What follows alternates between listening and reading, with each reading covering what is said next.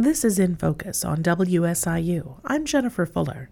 The SIU School of Law's Ryan Bioethicist Lecture this year focuses on the U.S. Supreme Court's Dobbs decision, which overturned Roe v. Wade, as well as what may be coming next for the court and for reproductive rights.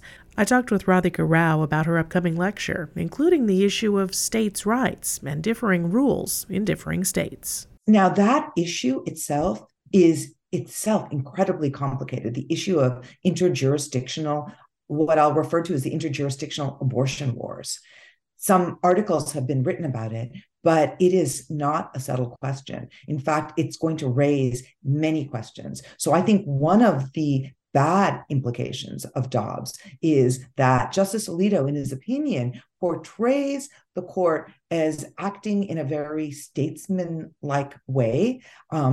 He portrays Dobbs, Justice Alito portrays Dobbs as an act of judicial statesmanship that is going to take this abortion controversy away from the courts and send it back to the states.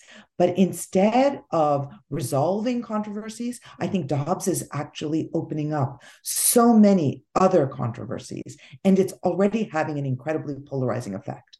Red states are becoming redder and blue states are becoming bluer. We're seeing some states that are acting as abortion sanctuaries, encouraging people to come, to travel, to try to provide services that women and pregnant people in other states are being prohibited. So some states are banning and creating really draconian penalties upon abortion providers and enacting very restrictive laws. And not only are they attempting to legislate for their own states, but to really cross jurisdictions and to try to create penalties even upon those who would leave the state to travel elsewhere to seek services, while other states are acting as abortion sanctuaries and trying to provide enact shield laws that would shield providers who provide services to people from out of state. So what we're seeing is not a lessening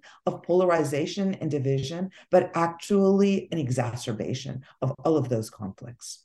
Another question that a lot of people are starting to take a closer look at is Dobbs doesn't necessarily leave itself within the abortion debate. There are a lot of people that are worried about how this direction that the court has moved might affect other issues as well.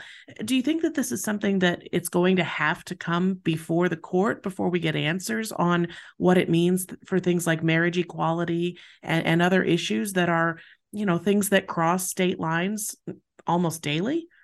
I think there are some really ominous implications of Dobbs for other fundamental rights.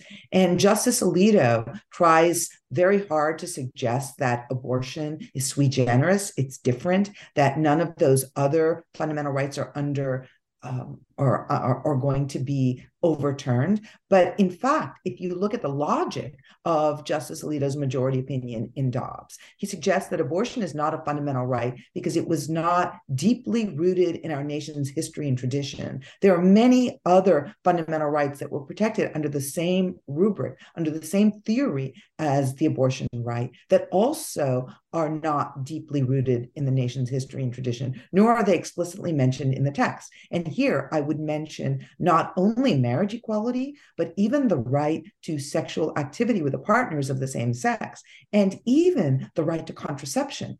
Griswold against Connecticut was a decision that the court announced in 1965. So if the abortion right was only 50 years old, contraception was little older than that right.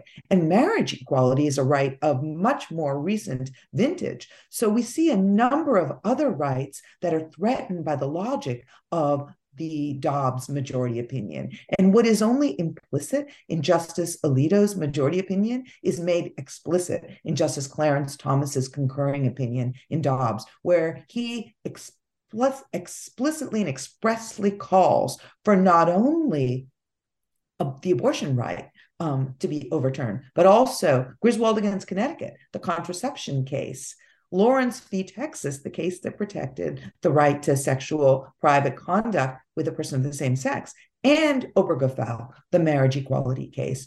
So we're seeing Justice Clarence Thomas expressly articulating what was only implicit in the logic of the majority opinion in Justice Alito's majority opinion.